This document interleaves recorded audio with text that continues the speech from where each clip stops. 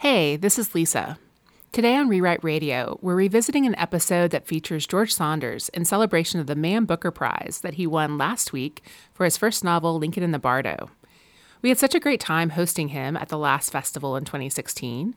As you'll hear in this conversation with Lou Klatt, George has a capacious imagination and is generous with his insight on craft. It's definitely worth a second or third listen. I admit I've actually listened to this interview several times. I hope you enjoy it. Welcome to Rewrite Radio, the podcast from the Festival of Faith in Writing. I'm Lisa Ann Cockrell, the director of the festival, and I'll be your host. This is the place you can listen back to conversations we've had with writers and readers as we celebrated the written word together for over 2 decades. In each episode, you'll hear a session that took place at the festival.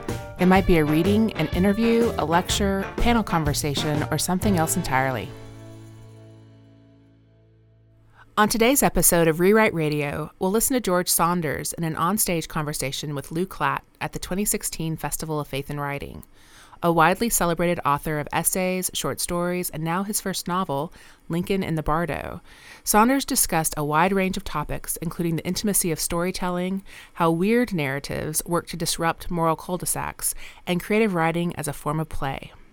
To help introduce Saunders' interview, I called up Kirsten Valdez-Quaid, who we were also lucky enough to have speak at the 2016 festival. Kirsten wrote the critically acclaimed short story collection Night at the Fiestas, and her own fiction has appeared in The New Yorker and the Best American Short Stories, among other places. She's also an assistant professor at Princeton University. Hello. Hi, Kirsten. This is Lisa. Lisa, how are you? I'm good. How are you? Good. It's so nice to hear your voice. Likewise. Where did we catch you? I am at my grandmother's house in Santa Fe right now. Oh, lovely. For those who listen to Rewrite Radio, they learned a little bit about your grandmother in your session at the 2016 festival. Thanks so much for joining us there and telling us your story and her story. Oh, well, it was a joy to be there. And it's such a joy to be talking to you again and about George Saunders, whom I admire so much. It was so fun to have him at the 2016 festival. When did you first come across his work? The first story I read was I Can Speak, which was in The New Yorker, and I read that when I was in my very first creative writing workshop, and it's not one of his most commonly anthologized stories. It's this epistolary story from the point of view of a customer service representative of a company that sells this sort of crazy dystopian baby product. It's a mask that fits over the face of an actual baby and pipes language in sophisticated language into the baby's mouth, and so he's responding to complaint letters. And over the course of the story, the real humanity and pain of this poor guy comes out. And I remember just being so impressed by just how imaginative the piece was, and how very funny and also incredibly painful. I typically tend to write and read and adore work that is more realist, and so it was such a wonderful sort of opening to read this story and to be so moved by it, moved to laughter and moved to real emotion. Yeah, he mentions in this interview we're about to listen to that maybe the conventional modes of narrative can't disturb the moral cul-de-sacs of our time, which I think is an interesting, that's something he's really working on, is how to kind of disrupt our kind of innate pieties about how things are, I think. Absolutely. I mean, and his stories do what the best literature does, which is to make us see our own world anew. To make us experience it anew. And he talked about that. He talks in the interview about, after reading really good work, the reader feels, I think he says, feels more alive for a few moments. And that's absolutely how I feel after reading Saunders' work. I teach the 10th of December, both the collection and the story, and the first story in that collection, Victory Lap, I teach pretty frequently, and I just love that story. I love it for the expansiveness and humanity and generosity toward these characters that he also pokes fun at. Right. It's both of those things. Mm-hmm. He pokes fun without ever being cruel, which I think is a hard line to walk.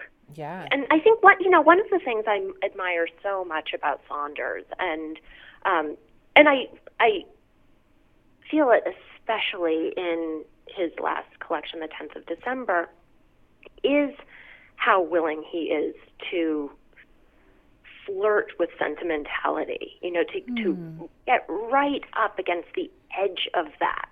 And he never teeters into it, but he's willing to feel deeply and to make the reader feel deeply about his characters. And I think that that's not as common as it should be in contemporary fiction. I think a lot of fiction is very defended, and there are there's an ironic distance.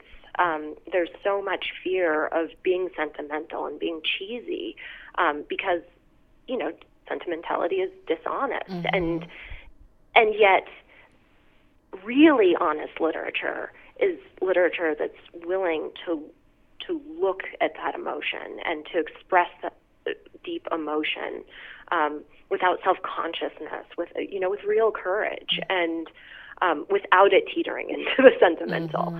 And I just admire that so much about Victory Lap, certainly, about the 10th of December. They're such deeply felt stories. Indeed. Well, thank you so much for taking some time today to talk about Saunders' work. It's been a pleasure. Thank you, Lisa. Bye-bye. Bye. And now George Saunders, introduced and interviewed by Calvin College English professor Lou Klatt at the 2016 Festival of Faith and Writing. A note for our listeners, this recording does include content and strong language that might not be suitable for children. Welcome, everyone. My name is Lou Klatt, and it's my happy task today to throw some questions at storyteller and essayist George Saunders.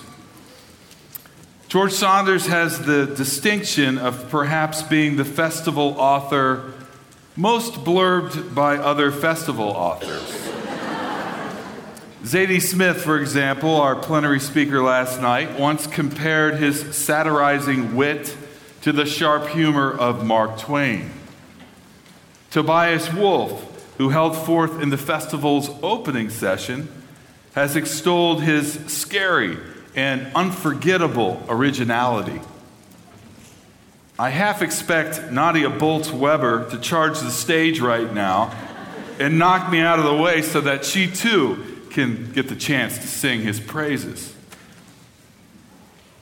One of the first things that strikes you about the strange fiction of George Saunders is the adventurousness of it. In fact, the predicaments he imagines for his characters are so outlandish that it often takes more than a few pages to get oriented. By the end of a Saunders story, you're not always sure what exactly has happened, but you've been wildly entertained. And you suspect that behind the highly crafted hilarity and bewilderment lies something that matters. This is not simply because the surprising turns his stories take make you feel like someone has moved your cheese, right? Insert here your own preferred corporate catchphrase. Though that's a sensation his freaks of fiction can inspire. But because for all his outrageousness, Saunders tells a story that probes tender spots close to home. Sometimes a little too close to home. It turns out that his invented worlds make obvious distortions that we take for normal. insecurities we didn't know we harbored, compromises that quietly erode us.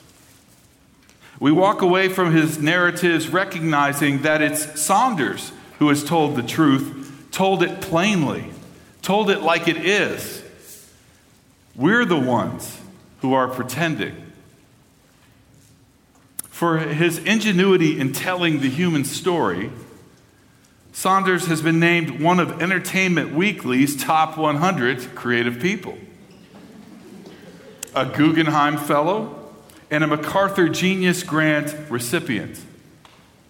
His collection of stories, 10th of December, the most recent of his fiction books, was a National Book Award finalist.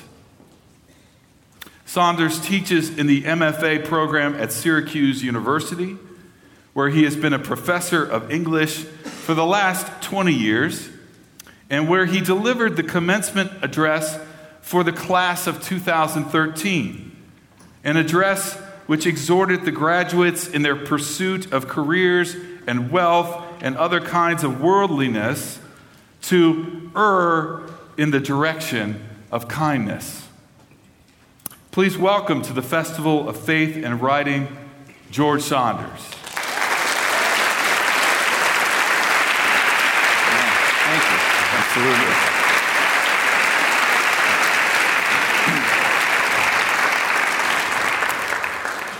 Hi, everybody. Thank you, Lou. That was beautiful. I think we should just end it right there. I'd be happier. Yeah. What he said was right. Have a good day. All right, there are lots of questions I'd like to ask you. Yeah, let's turn toward each other. We'll face that way. Yeah, right. Yeah, there are lots of questions I'd like to ask you, but let's start with something you wrote in your essay, The Perfect Gerbil, which is the best title ever for an essay. Yeah. The Perfect Gerbil. That essay is your analysis of Donald Barthelme's story, The School. You write, Barthelme knows that the narrative pattern of fiction is just an excuse for the real work of the story, which is to give the reader a series of pleasure bursts. And that's a very felicitous phrasing. Pleasure bursts. Can you talk about the way pleasure energizes stories, or Barthelme's story, or other stories that you find extremely pleasurable? Sure. You know, my trajectory, I was from Chicago, from the South Side. I didn't know any artists or writers. And so as a kind of a, working class person aspiring to art, my first assumption was that it could have nothing to do with me. Art had to be that series of things that you couldn't quite do, And so there was a long period of kind of slavishly over-intellectualizing the process. So I would read Hemingway and then try to, almost like with pincers, where did it get me? Okay, I'll try to do that. Very almost like engineering type of work.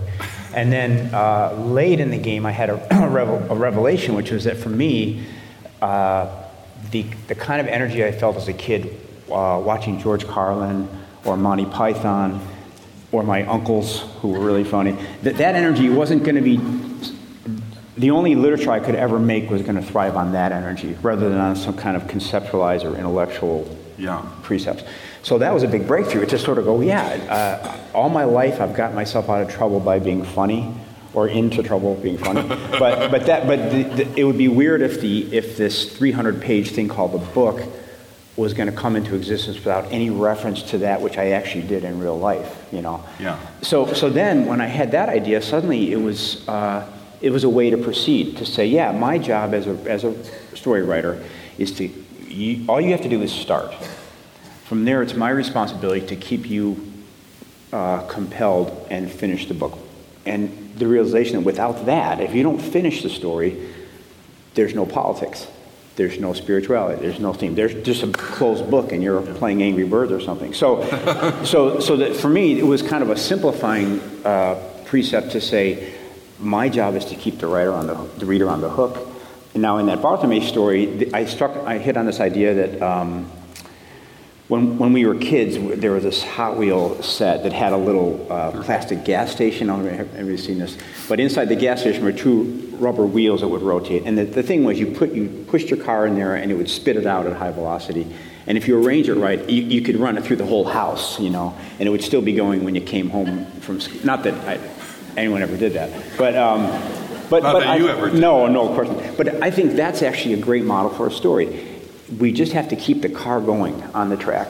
Then, what I tell my students at Syracuse is, your job is to find the 3 or 4 plastic gas stations that you have that can cause what? Nothing intellectual, nothing fancy, to cause the reader to keep going.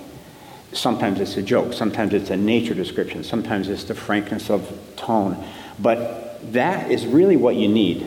And those gas stations, I tell my students, can't possibly be unrelated to who you are as a human being, to the normal way you charm people and you engage people. Of course, it's a rarefied version, and it's easier said than done that we would accept who we actually are, and make art out of that. But that, I think, is the basis of that essay. Yeah. Who does that well? Who are the pleasure bursters?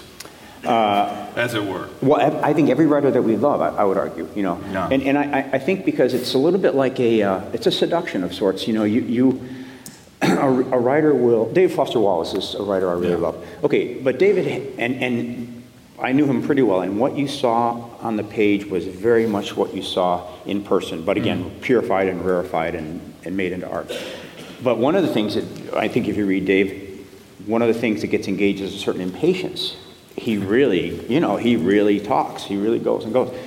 Well, what I noticed reading him is that feeling gets brought up in a reader, that bit of resistance. And then just about when you can't take it, he'll say some unbelievably brilliant thing that cuts right to who you are as a human being, and you are suddenly re-engaged. Mm-hmm. So just like, if you're on a date, and your date is droning, and you're about to get up and leave, and suddenly he says something really amazing, well, you just re-upped for another round, So I think this is the way that writers work, and it's well, that's maybe more about my dating life than, but I think for those of us who are readers, we go through that process all the time. We see our resistance rising, and if we're a halfway decent reader, resistance doesn't mean you shut the book, but the resistance rises. A good writer knows that somehow.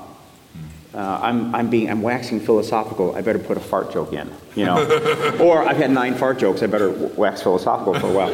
But this is very empowering for writers. What it means is whatever you have is sufficient. Now, the minute we try to deny what we have and try to be somebody else, then it's trouble. But if you accept who you are, you'll know how to deal with your strengths and weaknesses. We do it all the time. So that seems to argue for a kind of integrity between the writer and the writing. Yes, exactly. And it also argues for an intimacy between reader and writer. Mm. And I would say a good work of any kind of prose is maybe the most intimate conversation you can have with another human being. Mm. Here's what I have. And the reader rises to the bait, albeit with some resistance. You say, yes, I agree. And you have this kind of back and forth. For me, it's a little bit like a motorcycle sidecar thing.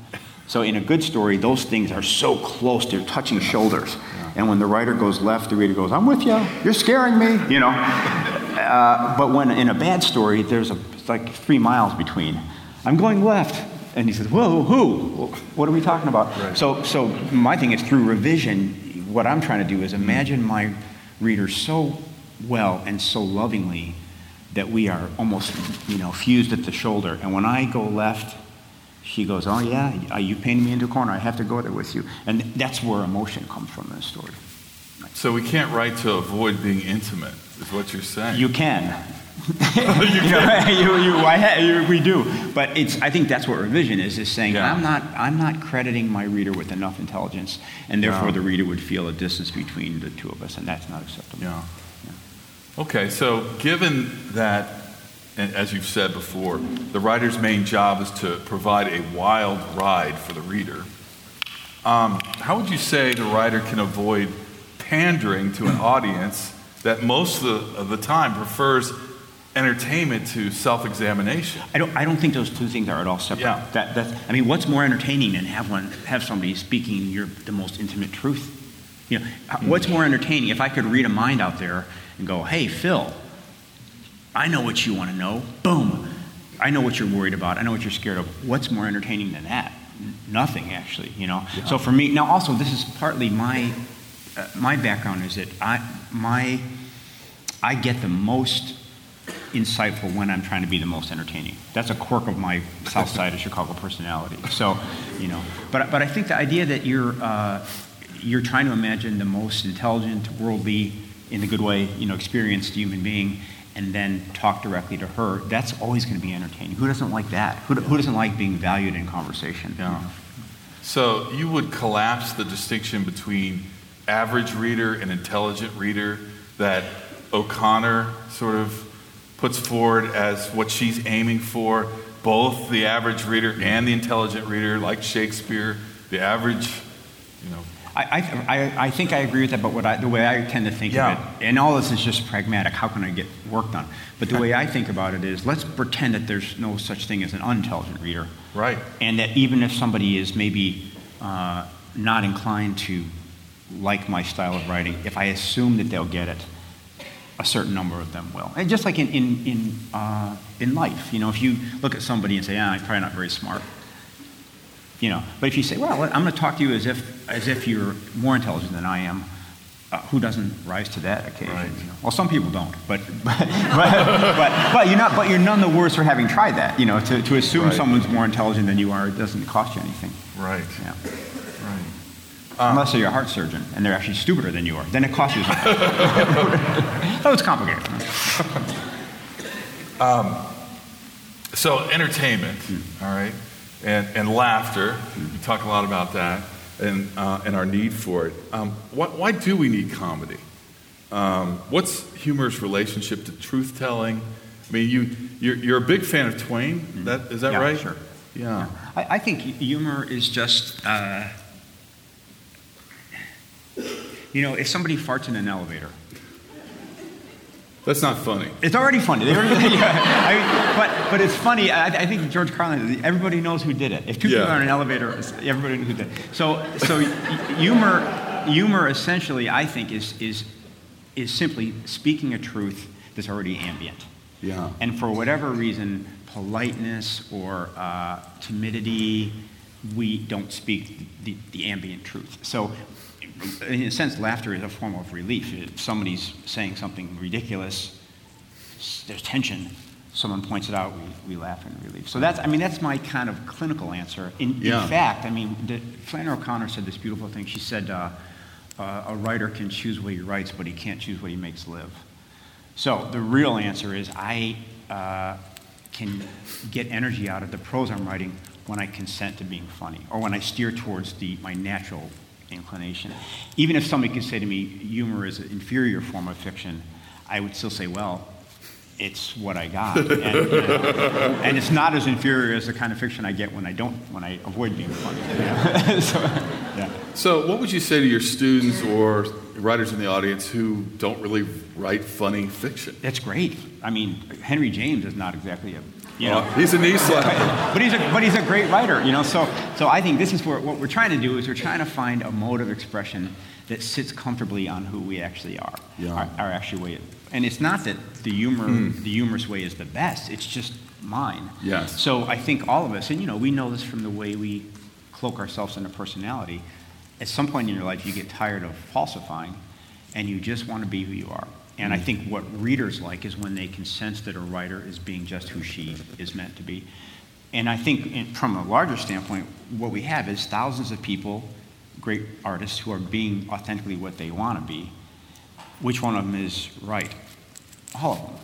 The collection is somehow ennobling for all of us. It's not that you have to seize on the right way of thinking or living. So I have students who aren't funny naturally and try to be, and I try to dissuade them from that because it's anti-energetic. It doesn't. Yeah.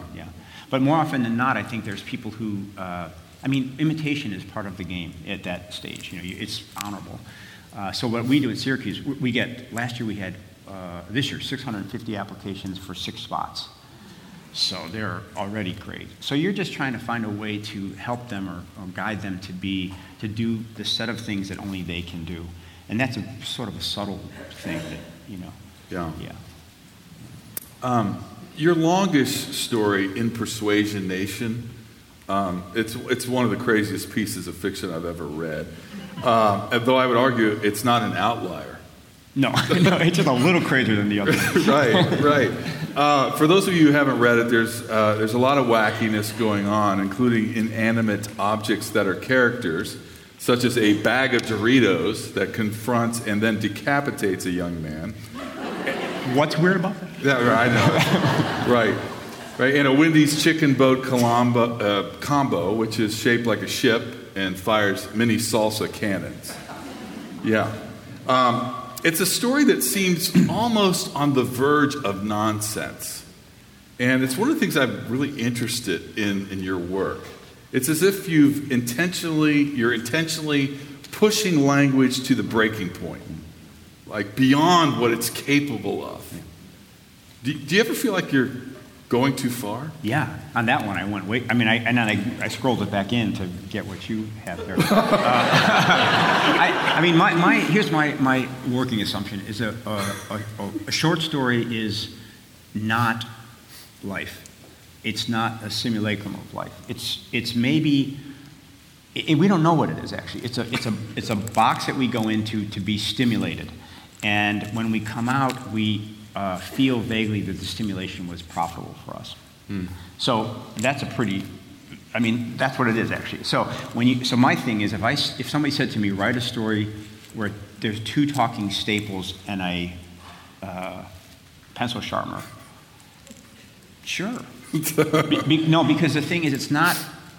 It's a story means organically by how it proceeds, given its starting point.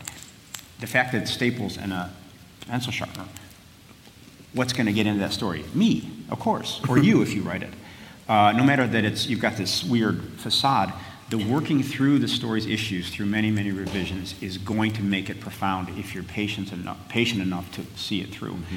The story will make certain problems of silliness and all that, but if you keep working on it, it will eventually throw off meaning. So that's why, in that story, I kind of just felt like I wanted to try to just be pure out funny without any thought about human values for a change. That was kind of I wanted to do stand-up. And I did it for about 3 months, and then the story wasn't working. So I had to go back in and kind of titrate in actual values. But my thing is, we live a short time. I've chosen this art form. Yeah. Let's get out on the perimeter and see what it can do. But my thing is, Chekhov is my big hero. Yeah. And I think, all right, so if I had the talking stapler story, I would like for Chekhov to be able to read it and not be disgusted. So he would read it, and of course he's dead, so it's kind of. But for somebody like Chekhov, or for that matter, Tobias Wolff, I wanted to be able to read the story and say, okay, your method is strange, but your intention is the same old good-fashioned intention, which is to show the heart in conflict with itself. And you touch on, in your beautiful introduction, you touch on this idea. It might be that in order to do that old-fashioned work, we have to use really strange new materials. Or it could, another way of saying it, it might be that the kind of moral cul-de-sacs and difficulties we get into in our particular time will not be rattled by conventional realist narrative. In other words, there are things happening in contemporary classical music that are so strange and percussive and weird, but they produce very strong emotions that couldn't be produced by the classical toolbox. So I think that's part of, that's, again, it's sort of an after-the-fact rationalization. Yeah. But there are moments in the story, I revised them for many, many years, and at the end, sometimes they just pop in ways that really I didn't expect. And in those moments, I sometimes think, yeah, that's actually what life feels like to me more than anything else, that moment that I got through weirdness.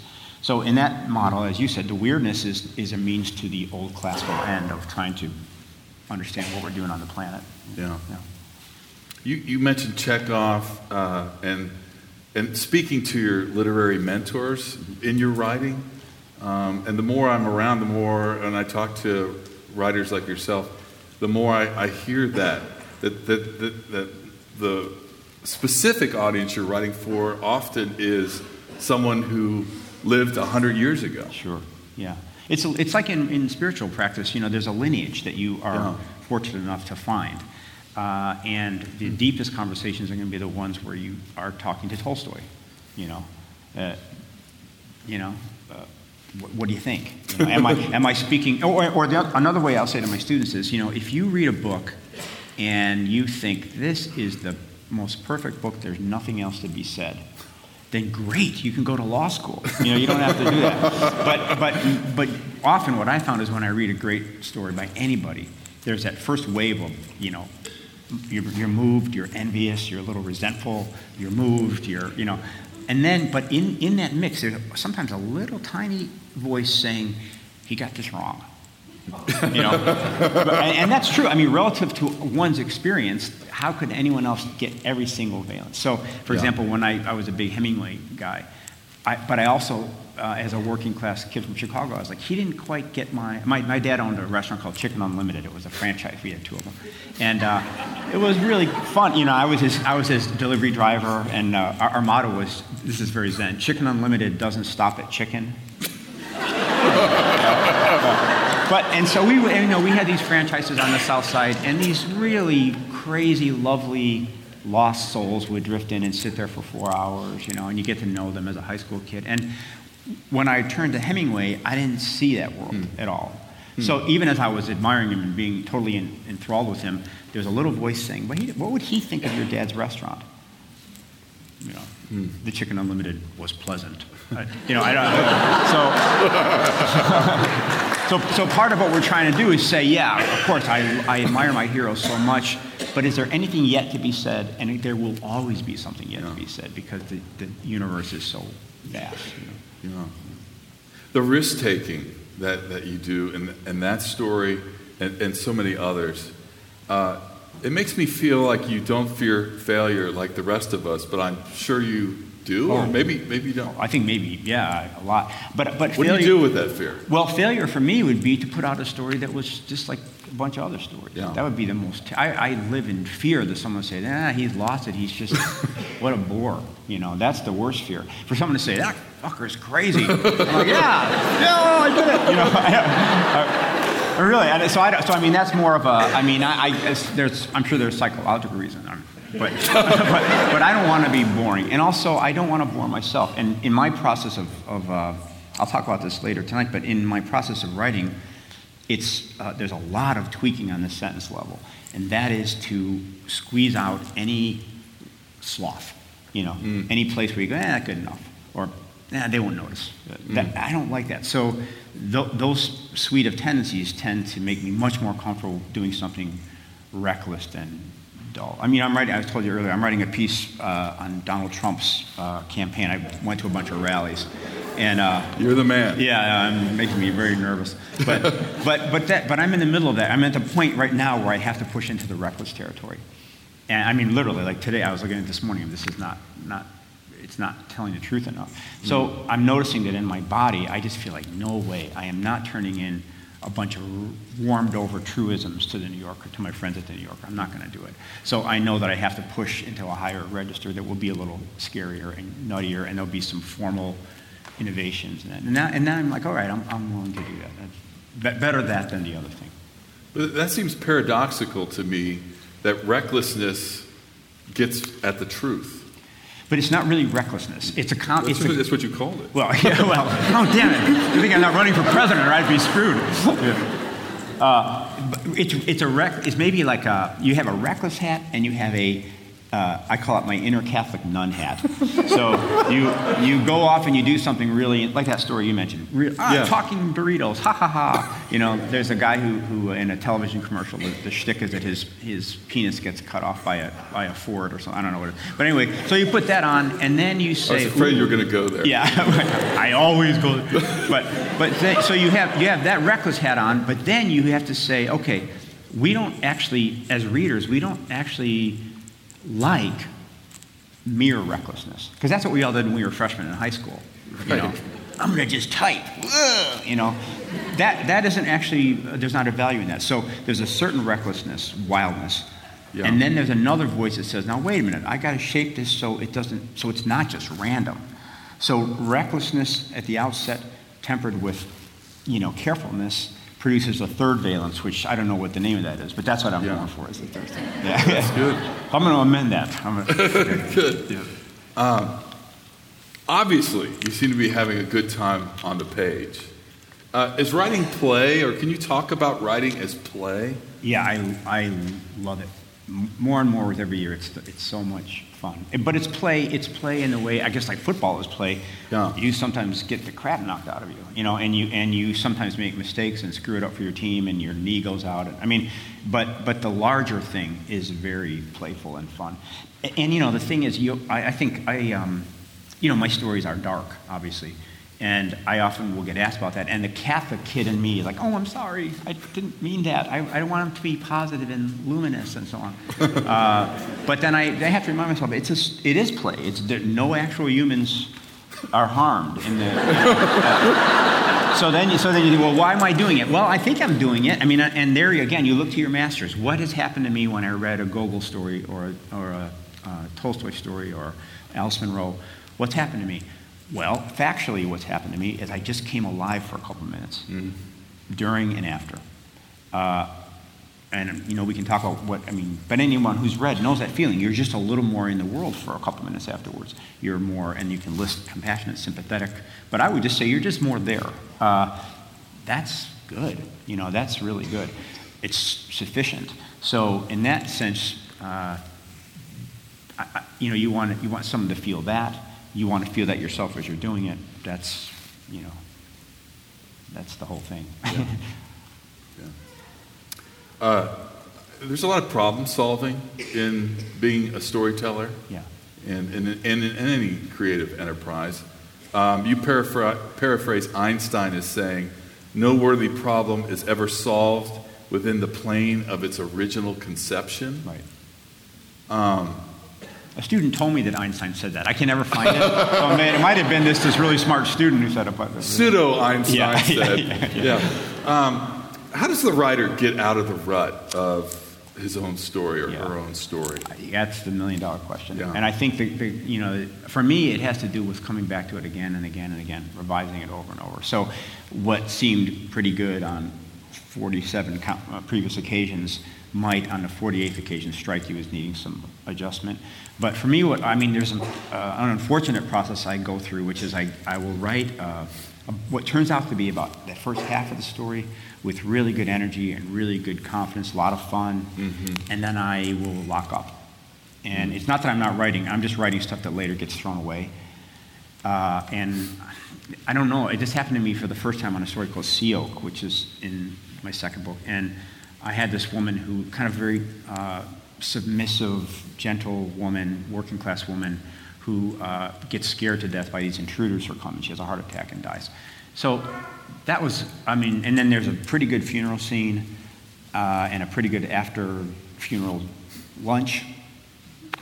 And there I was, like, So the most interesting person in my story, I just killed her off. And I don't know what to do. And it became kind of about the family trying to get out of this dangerous neighborhood. And that was like kind of after-school specialists. And, or else they do. They all get better jobs. And, it's not a story. So but I tried all these different endings. And when I say try, I mean I have to go to the end and polish to see if it's going to work or not. And there'd be over and over that moment of truth where I'd get to that page and go, here it comes. And go, oh, no. And the energy would just drop. And I had maybe 5 or 6. I had 400 pages of alternate polished endings that didn't work.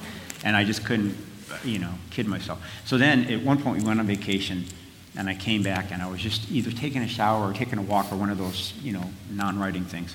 And I was, as I often was, I was rebuking myself mentally.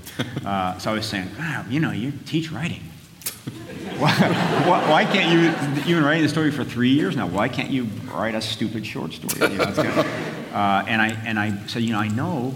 And by that time, I knew that this woman had to come back in the story, and I had her coming back in dream sequences. I had her coming back in flashbacks, and I just said, I know she has. She has to come back. And you know how sometimes your mind will just plop a phrase into your head. My mind said, from the grave. And I was like, oh, of course, And I had seen enough Twilight Zone, to know what that would look like. So that was that thing that the story was refusing to be solved in the plane of its original conception, which was a realist story in which dead people stay dead. But the story said, my rhetorical needs are such that she has to come back. Are you bold enough to let her literally come back? I said, sure, yeah, I know how to do that. And then the story finished. But it was just being stuck for 4 years at that point, over and over. So I don't like that, and it's become, that pattern has kind of hardened for me. It happens every time, and every time I don't know how to make that surge happen, and I just have to kind of patiently wait. Well, not wait, but work really hard on what seems to be the best solution, and in time the story will kind of burp and let me at it. Yeah. But that's okay, it's fun. It is fun to know that you're involved in a really difficult challenge that's not going to let you off easy. I can't think of anything more fun, because as you get older, isn't it the truth that the worst thing is to feel like you're wasting your time, or you're spending your time on something trivial. Yeah. With this, I feel like, okay, it's hard, it's disproportionately hard, but it feels like a worthy struggle. Yeah.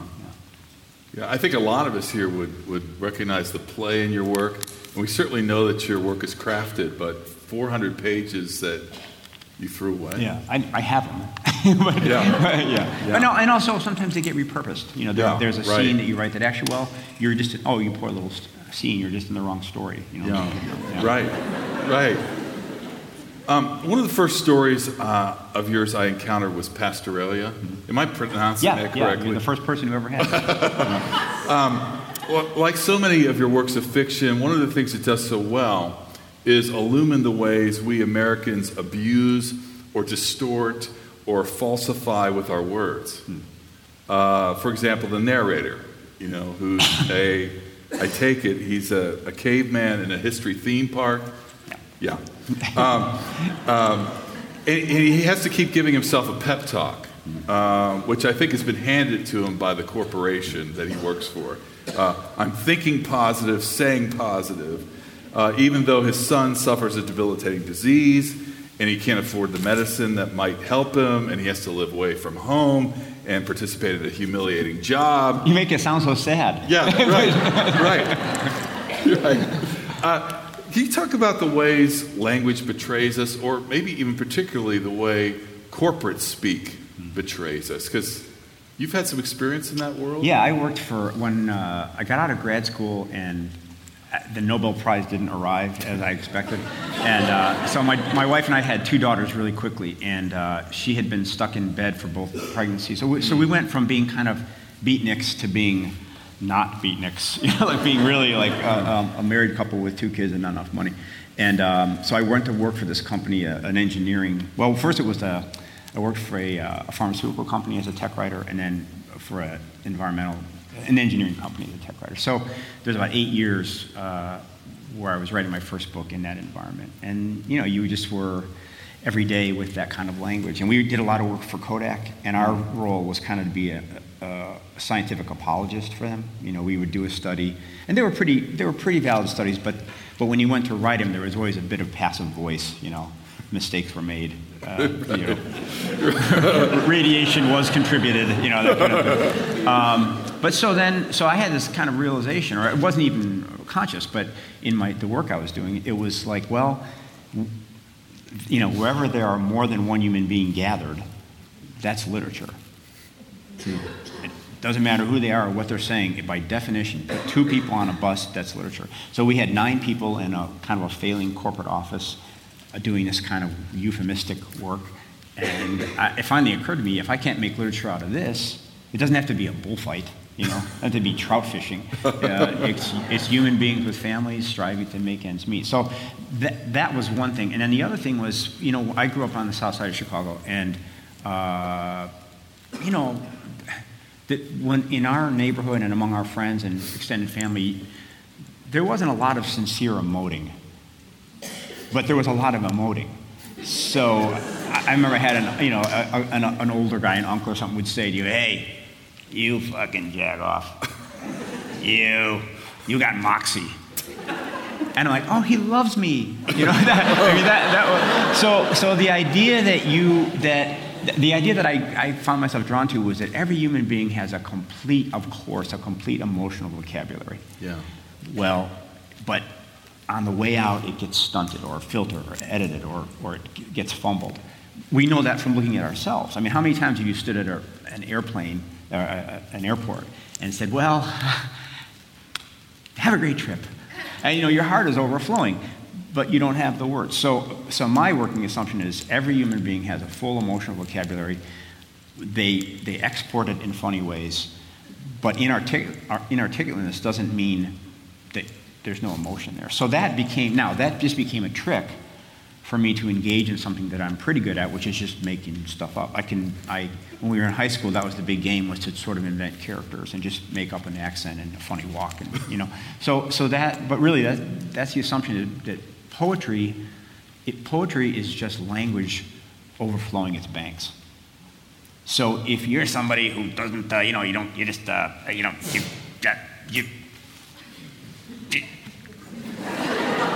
that's a poem, because you know what I meant. So for me, that was a great liberation. That gate came open, and instead of trying to vainly imitate some higher literary diction, which I couldn't do, I could settle in and say, everything I hear is poetry. By definition, the American argot is that the word argot? That'd be a kind of sweater, I don't know. But anything that you hear is the grounds for poetry. And for me, the strength is to say, okay, I can take that, and then I don't have to replicate it, but I can use it. Like in Syracuse, that story Seal started with, I was in Syracuse in the mall, and I was walking behind these two teenage girls, and they were talking to each other, and it went something like this, like, I told that fucking shit, I'm gonna kick his fucking ass, I'm gonna fucking stupid fucking shit. And her friend was like, I know. And, and this went on, and I'm stalking them through the mall, like, wow, what? And so I don't have the capacity to memorize what they were saying, but I got the gist. And then went home and just made up two people talking in my approximation of that, and that became those two young women in that story, CO. So, yeah. Right. It's all poetry. Right. In The Brain Dead Megaphone, you write, and this is the longest quote, so stay with me. Storytelling is a language-rich enterprise. The best stories proceed from a mysterious, truth-seeking impulse that narrative has when revised extensively. They are complex and baffling and ambiguous. They tend to make us slower to act rather than quicker. They make us more humble, cause us to empathize with people we don't know, because they help us imagine these people. And when we imagine these people, if the storytelling is good enough, we imagine them as being essentially like us. That's a beautiful expression. Thanks. I'll stand by that, I guess. Right. Yeah. That's a beautiful expression of how fiction has the potential to make us more compassionate, more kind. Are there particular stories that have done that for you? Yeah. I'm trying to think. There's one, there's a short little Chekhov story called Grief, or sometimes it's called Misery. And it's just this guy, real lower class cabman, a horse cabman in Russia. And you find out that his son has just died that day, but he came to work. And the whole story is him trying to tell his rides about his son. And he's invisible to them, and one of them cuffs him in the back of the head and tells him to shut up. And then at the end of that day, he's been unsuccessful in conveying his grief, and he takes his horse and puts the horse away and tells the story to the horse. Yeah. So that story, every time I see somebody and do that little reflexive move where I go, don't need to deal with him, don't need to deal with her, or this, on this Trump piece that I'm doing, I met a lot of people who my first, liberal embed instinct is to go, oh, too bad he's so wrong, So I could certainly discount him. Or worse yet, if any of you are journalists, part of the trick is to go, oh, I can use that. He's saying something really stupid. I can nail him. I think of that story. Yeah. That you don't know. We don't know what secret griefs someone is carrying around. And the bad thing about grief is grief just doesn't make tears roll down. Yeah. Grief also makes you angry, and it makes you foreshorten other people, and it makes you aggressive. Sometimes it could. So that story for me is I go back to that every now and then. You know, that if you in fact, he actually, in the story, the guy's kind of unlikable. He's kind of crude, and he's kind of a kiss up. Yeah. But his grief was as real as anybody else's. So it really expands the dimension of people, right? And holds you accountable for not reducing them or treating them in a shallow way. Yeah, and the beauty of it is, I mean, if you're fiction writers, you know this happens. Your first draft is usually mockery. At least mine is, you know. Yeah. You're up here, and maybe the reader is a little below you, but you're willing to have her close. And down here is that stupid character that you're kicking, you know. And with different writers, that distance is less. But I think your first draft is always going to be like this. As you revise, I think what happens is that person comes up in your estimation, the character. And as the character comes up in your estimation, the reader also comes up in your estimation. Because suddenly everybody is disallowing the cheap shots and the easy dismissals. So, but this happens line to line. You know, you say, I always tell this story, but you say you write your story, Frank was a jerk. Well, if you read Shakespeare, that line strikes you as being not the best. Frank's a jerk. Okay, Frank's a jerk. Well, and what we train ourselves to do as fiction writers is say, well, how so? Yeah. Give me an example. And we ask that both for reasons of wholeness, but also for reasons that say, if you give me specifics, the language will get better. Frank was a jerk. Why do you say that? Frank spoke angrily to the barista.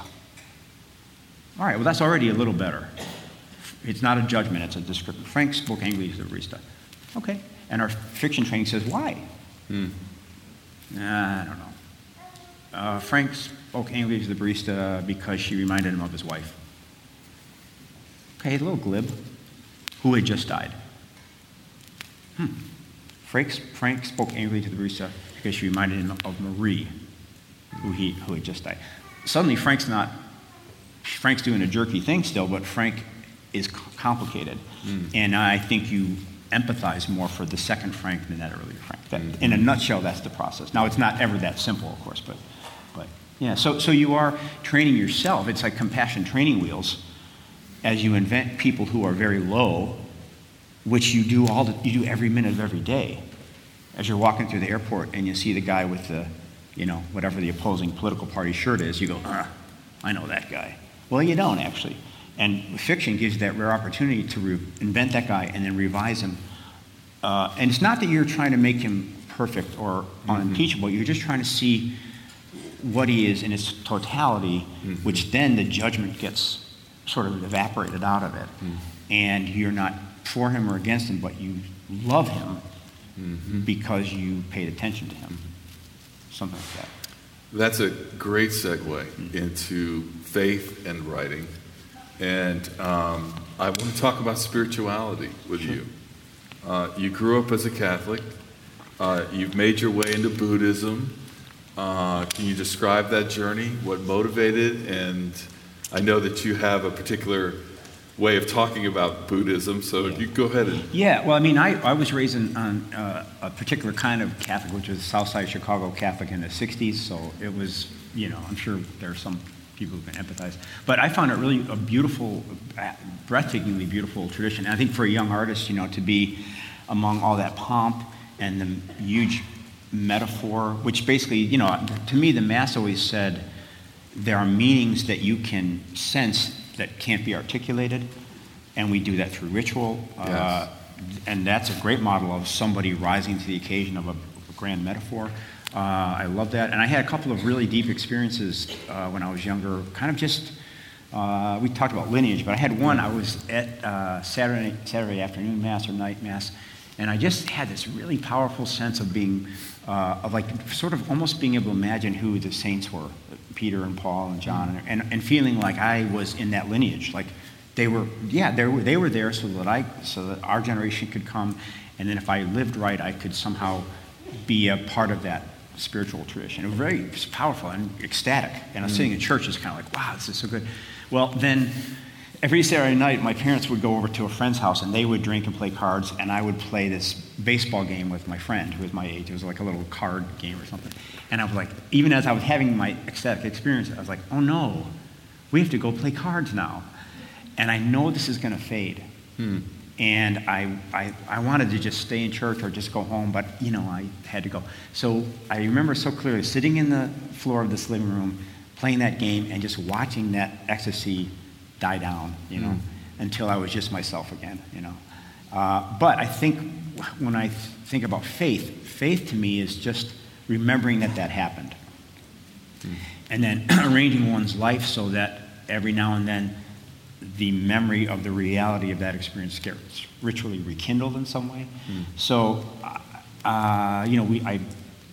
then shortly after that, I walked in on a priest and a nun French kissing in the vestibule, which was a real faith tester. But, but anyway, so it was just that. But that stuff was the spiritual stuff that I was hearing. This model of Jesus as a infinitely compassionate being. Infinitely powerful because infinitely compassionate. That really seemed beautiful to me.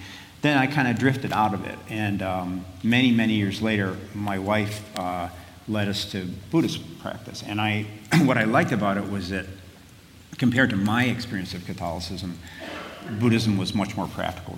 There were, and I know that there are Christian practices, but I didn't find them when I was younger. So this was sort of rigorous, specific meditative practices you could do.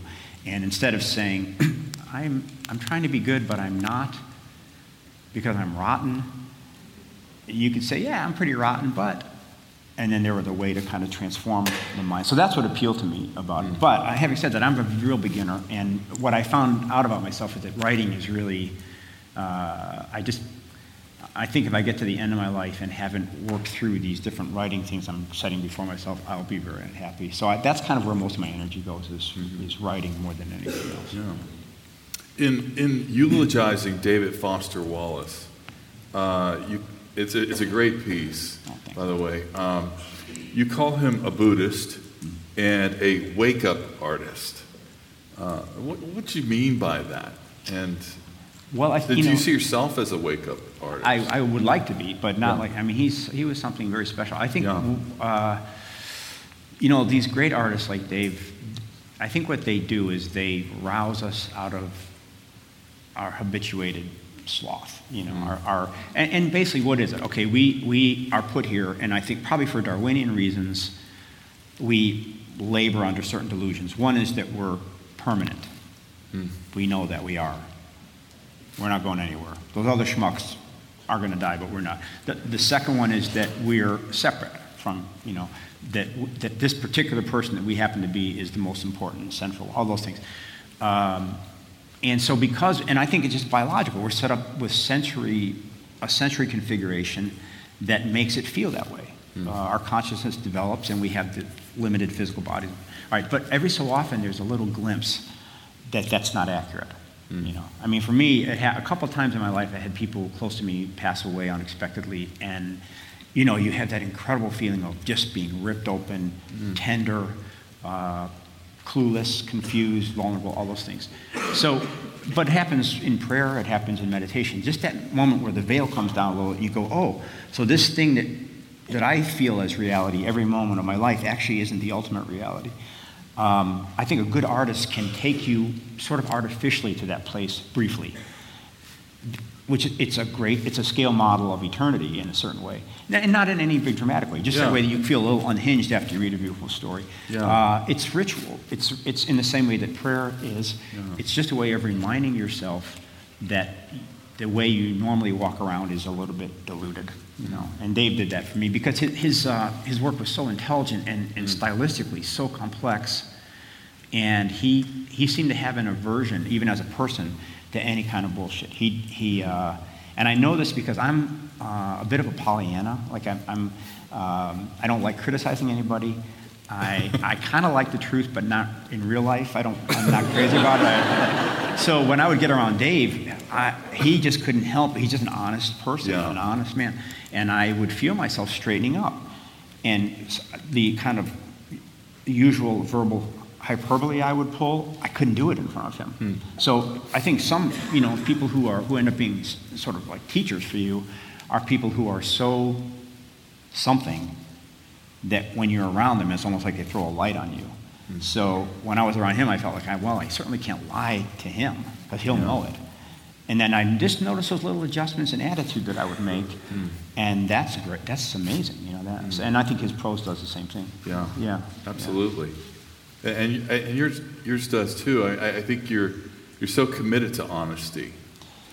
In fiction. Yeah. Right. I mean, but this is one of the things I like about it. In real life, I'm listening to myself. I'm transcribing the tapes from this Trump story, and I'm listening to myself, and I'm so full of it. Like I'm constantly kissing up to people. Oh yeah, no, I know for sure. Not a truthful person actually. But in fiction, you write a story full of lies. You have that golden opportunity to come back to it at your leisure and say, that's a lie. And there's no peer pressure. There's no social pressure. You just say, well, do I want to lie in my story or not? I really don't. So that's a great chance. Again, scale modeling or kind of honesty training wheels in a certain sense. Yeah. But a lot of people don't come back to the art and check themselves. Right. And it seems like you do. And it seems like you have then a sacramental almost view of art. Is that? Yeah, I mean, without the without the incense, grandiosity. I mean, what's a sacrament? Yeah. As I said, a sacrament is just a way of reminding the dummy that you usually are that there is eternity. Reminding the dummy you usually are that death is coming. And for me, the most important thing is, okay, if I look at myself, if any of us looks at ourselves over the many years of our lives, you see like a graph of the different people you've been. I used to be a Reagan supporting Ayn Rand guy when I was 18.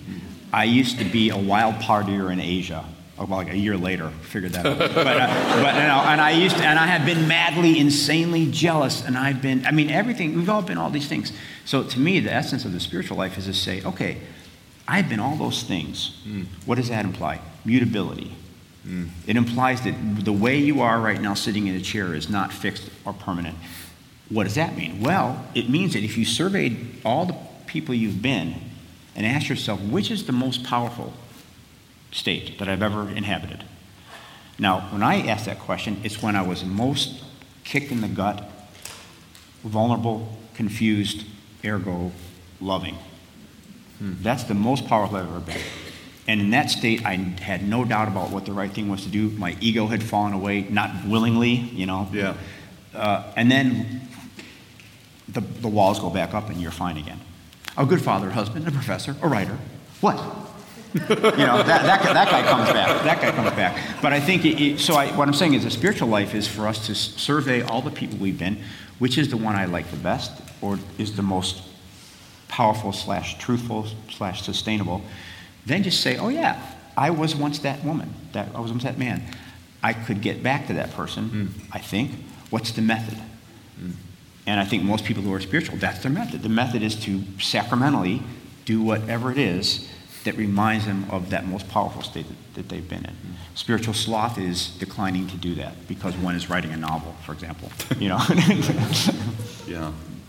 I can't believe it. We're down to about 5 minutes left, and I wanted to open up to the audience here a chance to ask you at least one question or two. So we have Julia LaPlaca with a microphone. Does someone have a question for George Saunders? And Lou, thank you. That was I love those questions. Thank you. Fun. The answers are better. Yeah, I know. Mr. Saunders, I'm sorry?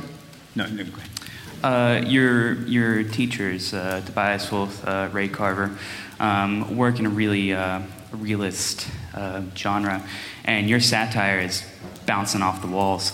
How did you move from having teachers who work in such gritty, real situations to having a talking bag of Doritos and girls with holes in their heads? Right. Yeah, great question. Actually, there's a clue. Toby has a great story called Hunters in the Snow, if you know that one. And that's Dave Wallace talked to me about how important that story was for him.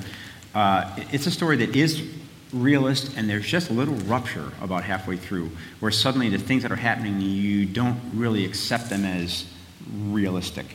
And that story is very emotionally engaging. So I think for me, that story was one. And then Bartholomew's work, too, where you see that I had always assumed, as I think a lot of young writers do, that the most emotionally engaging stories were the most real, the ones that kept themselves to the frame of the realistic.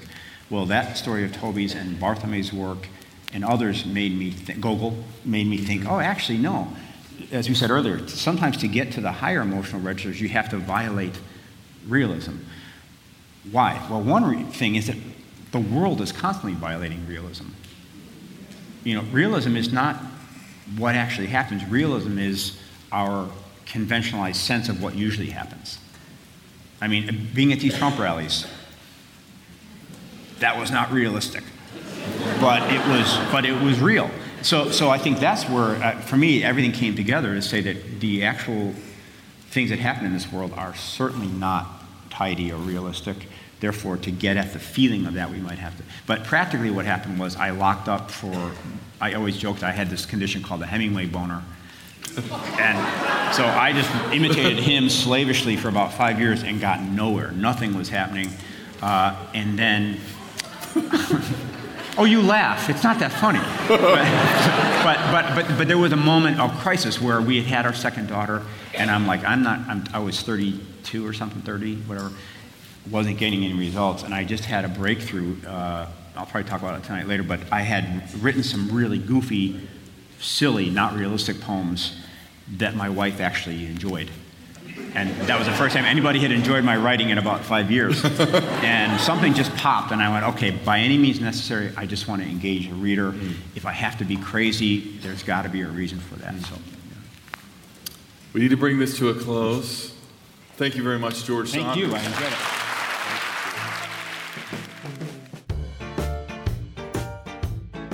Special thanks to George Saunders. The audiobook for his first novel, Lincoln in the Bardo, features 166 different actors, including Nick Offerman, David Sedaris, Carrie Brownstein, and Mary Carr.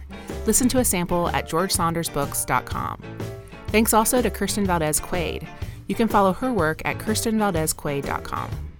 Rewrite Radio is recorded at the Festival of Faith and Writing on the campus of Calvin College and produced by the Calvin Center for Faith and Writing. Our team includes Sarah Bass, John Brown, Sadie Berger, Donald Hettinga, Lou Klatt, Scott Jose, Jennifer Holberg, Bob Hudson, Annika Kaptein, Carolyn Meiskins, Deb Breenstra, Sarah Turnage, Debbie Visser, and Jane Zwart. You can learn more about the Festival of Faith and Writing at festival.calvin.edu. And if you're into the social media, be sure to follow us on Facebook, Twitter, and Instagram. If you like what we're doing here on Rewrite Radio, please leave us a review on iTunes. It helps other people discover the show, and we are so grateful. Also, we've got 26 years of festival recordings to explore here on Rewrite Radio. And if you've been at some of these festivals and have a favorite session or two that you're especially excited to hear on this podcast, just shoot me an email at ffw@calvin.edu and tell me about them. Just put Rewrite Radio in the subject line. Thanks for listening to Rewrite Radio. I'm Lisa Ann Cockrell. Back soon with more from the Festival of Faith and Writing.